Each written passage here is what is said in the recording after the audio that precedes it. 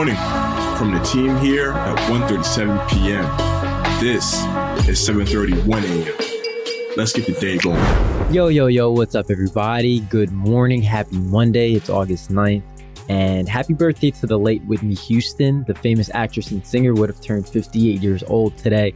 So go out and listen to one of her songs in honor of her on this Monday morning, and in honor of the first week of the Premier League season commencing this weekend.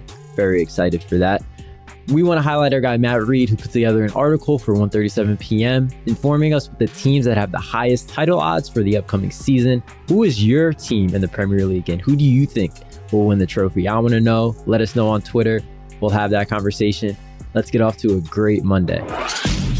Sports. It's only right that we start off the sports talk talking about the Messiah, as he has officially signed a 2-year deal with French club Paris Saint-Germain. PSG will be signing the Argentine striker to a 2-year deal, and that'll link Messi with the already dynamic duo of Neymar and Kylian Mbappe. Yeah, Colby, and it's pretty sad because Messi never wanted to leave Barcelona in the first place, but was forced to after the club realized they couldn't afford him under the new Spanish league regulations. But like you said, it's already a dynamic duo of Neymar and Kylian Mbappe, and this is going to be definitely a power team. 1:37 p.m. had a conversation with the Harlem Globetrotters, so if you haven't already, go over to 137pm.com and check out my article on the Harlem Globetrotters. They were kind enough to give me an exclusive interview. Of course, they're in the middle of their spread game tour, and I spoke with Big Easy, Torch, and Thunder. Big Easy is a vet, Thunder is a vet, and Torch is one of the few female Harlem Globetrotters. So it was cool to speak with them about who they were on the court and their impact in the community. I'm not going to spoil it because I do want for you guys to read the article. There's a lot of great stories in there, but I think aside from them being very, very talented athletes, one of the most touching parts of their story is how they've been able to impact the community and the effect that they've had on people, specifically children. So definitely head over to 1:37 p.m. to check that out. And make sure you check out our Twitter too, because there's a clip. We're going to make sure we retweet it so we can bump it up. But there is a clip of the interview that I did with them, and it's pretty cool. The U.S. actually topped China for the most medals and most gold medals at the Tokyo Olympics. Yesterday marked the official end of the Olympic Games that certainly exceeded my expectations in terms of how entertaining everything turned out to be. At the beginning, there were plenty of concerns that the Olympics wouldn't even be played out in full because of the coronavirus pandemic arising once more in Japan, but it seemed like everybody involved did their jobs to ensure that we'd have the competition this year, just like we did.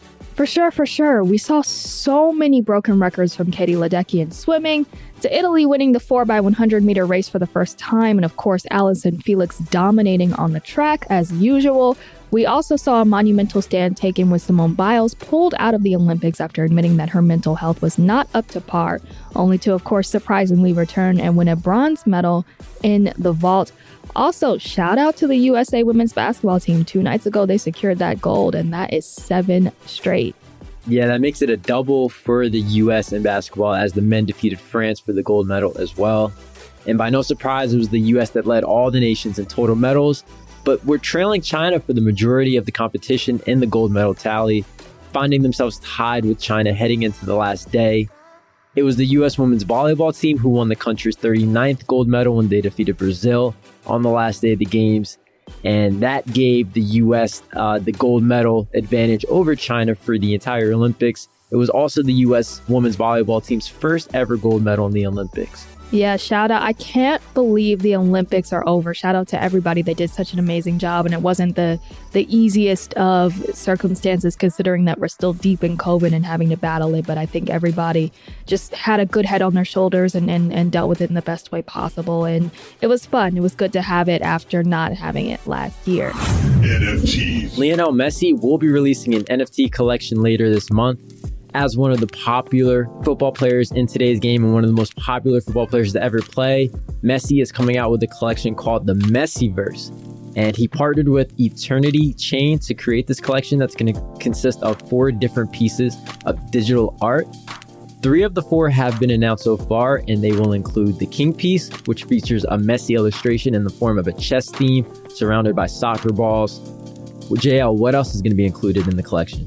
Yeah, Colby, the second piece in the collection is named Worth the Wait, a piece in which Messi is portrayed as the Greek god Atlas, carrier of the celestial heavens. And there's a third piece called Man from the Future, which will be a representation of Messi in the form of a futuristic robot. Very cool. And that fourth and final piece will be announced on August 20th, which is the release date of the collection.